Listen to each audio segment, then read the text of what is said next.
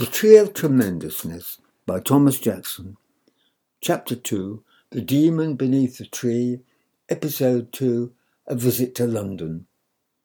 Gradually, as time went on, the periods during which the bad mother ruled my life became longer and longer, and those ruled by the good correspondingly short, the bad becoming more and more hateful in relation to the increasingly lost blessedness of the good. It was just at this point of steep decline in my felicity that my father came home on leave.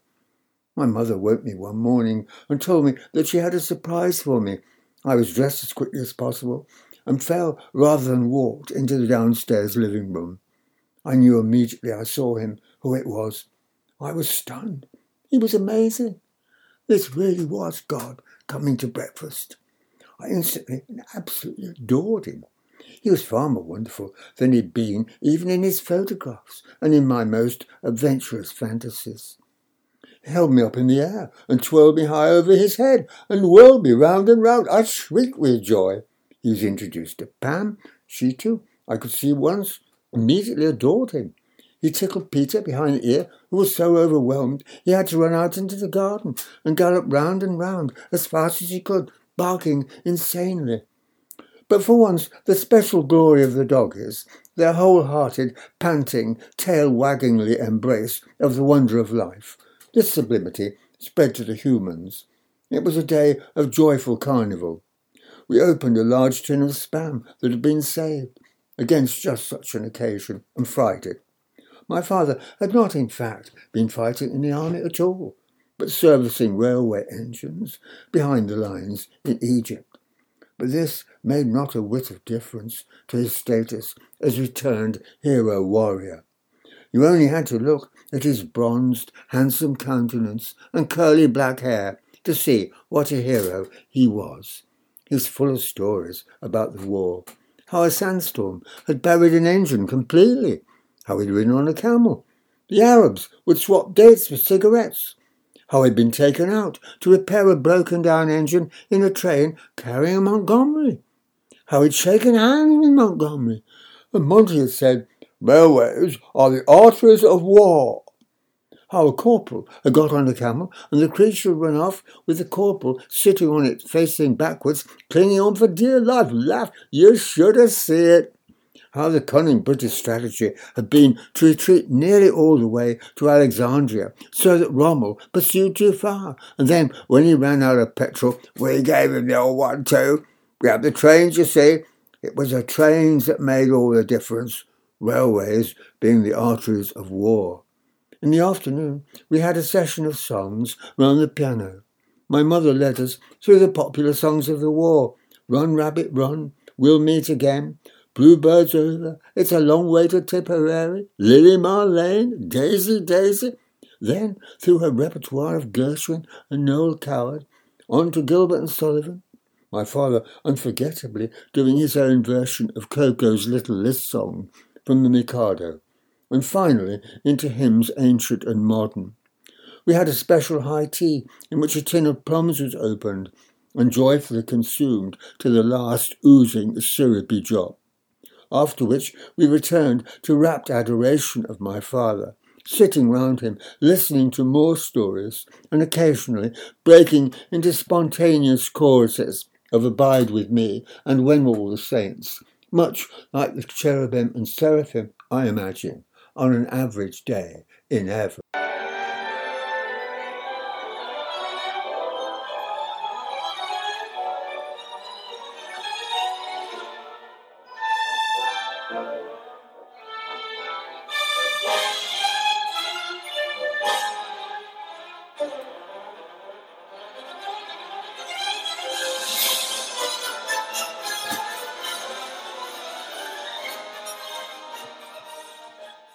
The next day, my parents had a major row. The cause of the row was my father's announcement he was taking us all for the day to London. This inspirational seizure of the moment, passionate ride on the surge, leaping astride life's bucking steed even as it leapt, was entirely typical of him. My mother was a quite opposite temperament. The slightest deviation from the norm or smallest risk attached to any new step filled her with deep dread and forebodings. Many an expedition in later years was attended by fearful anxieties on my mother's part that she'd left the gas on, or had omitted to put up the fire guard. "We got to go back." "We're not going back. The house will be burnt down. Let it burn." Typical. You don't care if the house burns down. You're unbelievable. You just don't care. "You'll burn me down."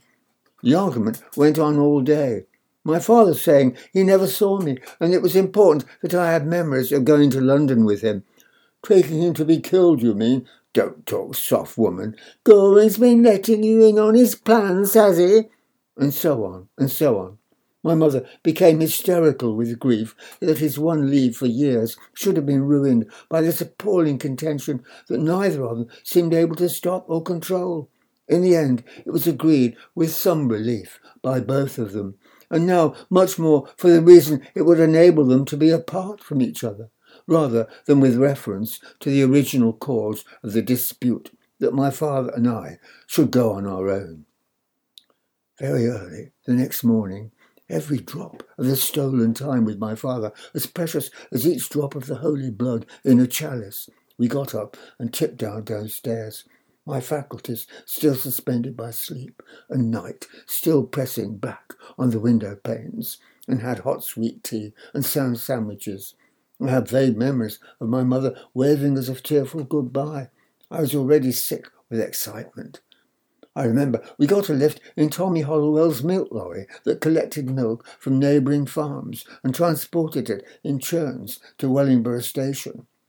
"My dad and me are going to London. My dad and me are going to London." Boom, boom, boom, boom, sang back the lorry. "Soft, soft, soft," chorused the milk. "Hosanna, Hosanna," rang and reverberated the massed choirs of fields and trees and birds. At Wellingborough Station, the train was already waiting, the engine hissing and gouting and sending out great gobs and showers of steam. Psh, psh, psh, shloom, shloom, shloom. The huge connecting rods took hold and the wheels began to turn. Moving, hurrah, we're off. There were few other travellers in the carriage at this early hour, but I lost no time in informing them about our travel arrangements and plans for the day. "This is my dad. He's in the army in Egypt. He's fighting Hitler. He had a ride on a camel. In peacetime, he's a railway fitter and earns £4.50 a week." I ran to the compartment next door. "My dad's in the next compartment. He fought Rommel in the desert. He's a railway engineer. Oh, he's really brave. In peacetime, he earns—" Before I could divulge more, my father had guided my prattling tongue back to our compartment, which smelt of steam and leather, and had antimacassars, and photographs of Birmingham City Hall, Warwick Castle, Selby Viaduct, and other glories of LMS's fiefdom. Rat-a-tat-a-tat-a.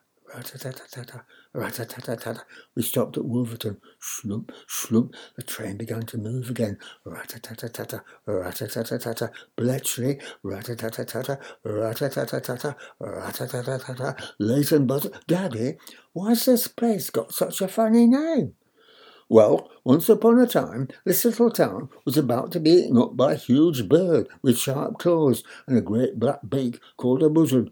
But just as it was going to fly down to eat up town, a junior clerk in the railway sorting office called Leighton got some hot sealing wax from the parcel in the office and poured it out on road. The bird was attracted by the bright red colour and flew down to look and got its claws stuck in it. It pulled and pulled and pulled, but the more it pulled, the more firmly it got stuck. It pulled and it pulled and it pulled, but it was stuck. So then Leighton killed it with his penknife. So now town's called Leighton Buzzard." "Oh, right." Rat-a-tat-a-tat-a, rat-a-tat-a-tat-a. Larkinsian cooling towers, long-shadowed cattle. Are we there yet? Not quite, but nearly. Horse distemper boards, Odeon cinemas, floatings of industrial froth, Cheddington, Hemel Hempstead. Is this London? No, not yet. Almost. almost, rat-a-tat-tat-tat, rat-a-tat-tat-tat, at last, a long easing and slowing with whistles and sighs and groans, and we are running into King's Cross.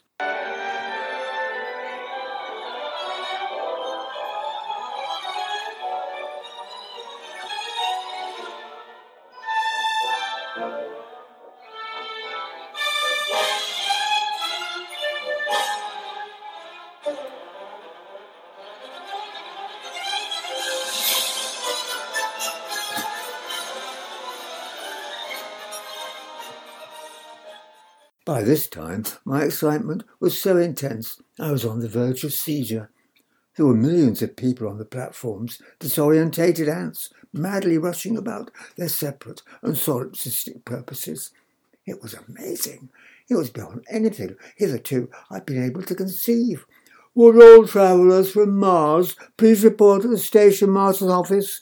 Anyone going to Venus via Tokyo, Melbourne, Calcutta, Vancouver, Cape Town, Valparaiso, Vladivostok and the rings of Saturn should make sure they have a valid return ticket. As the major purpose of the expedition was to see an underground train, we went down into the underground. We descending the stair. Down, down, down, down, down, down, down, at the turning of the second stair. Down, down, down, steps and corridors, steps and escalators. Down, down, down, down, a long tubular swallowing throat, swallowing. At last, we came out of the stairwell. We waited on the platform for a train to arrive. One came, long and red and tubular. We boarded it. My disappointment was so extreme, I burst into tears.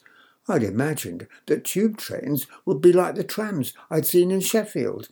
Not the tame, domesticated creatures they have in Manchester today, but magnificent wild bison roaming the plains, splendid beasts that clanged and rattled and shot forth great electric sparks and cried, woo, woo, as they charged along. But gradually, as I tried my eyes on my father's handkerchief, I began to realise that if the appearance of tube trains was appallingly ordinary and disappointing, their purpose, of which nobody had informed me, oh, how typical of grown-ups to miss the one thing that was vitally important, this was absolutely fascinating. For I now saw that the London Underground system had been designed as a gigantic game of Monopoly. You could see the sites you could buy, Piccadilly, Leicester Square, Covent Garden, and so on, neatly posted up on the sides of the cars. And not only the ones you got on the derivative board game, of which this was clearly the original Platonic exemplar, but many others too. You bought a card at ground level for the sites you wanted to buy, and then rode round on the train to it and all the others that you wanted to purchase. Many of the passengers were carrying brief and attaché cases, presumably to carry the monopoly money that they had already won and needed for further transactions. I was so preoccupied with the wonder of all this, I never noticed that we'd left the train and descended to the upper air, to be hit by roaring, seething, hammering London as by a tidal wave. It was overwhelming, long-lasting, stupendous. We walked along Buckingham Palace Road, and with my dad in London, and with my dad in London, walked up Victoria Street. I waltzed, strutted, cavorted, capered, tripped, and tapped on beside him, as proud as any guardsman stamping his feet outside Buckingham Palace. Dun dun dun dun dun dun dun dun dun dun dun dun, boom boom boom. My mind seethed with questions that clamoured on my tongue more quickly than that nimble organ could ask them. Why are soldiers called soldiers? Is London bigger than Wellingborough? Does the king have to do wee-wees like everyone else? What about number 2? Do English lady soldiers and sailors just fight German lady soldiers and sailors, or do they have to fight the men as well? We stood on Westminster Bridge and surveyed the Houses of Parliament, that crocketed and pinnacled barrage balloon moored so improbably beside the Thames. I could not understand the detail, of course, But I caught the thrill of my father's emotion as we gazed at that talking shop where so many boring speeches have been numbly endured, but also where so much history lies waiting to be ignited by great events, as indeed by Churchill in 1943 it was. By heck, Mr. Churchill and Mr. Eden, they make the great speeches in there, you know. It was only long after the war I discovered that had Hitler conquered Britain, my father, along with every other British male between the ages of 16 and 45, was to be transported to the continent, to be worked and starved to death in slave labour camps. As if in a James Bond film, a mysterious and sinister figure called Dr. Six had already been appointed to be Gauleiter of Britain. The SS were going to take over Eton as a training college for their officers, doubtless so that their Sturmbannführers could learn to commit their horrific crimes with the cricket-attested sense of fair play for which the English are famous. The dizzying speculations of fantasy are only outdone by reality itself. My father was a man of vivid and sensitive historical imagination, a faculty which has descended to me.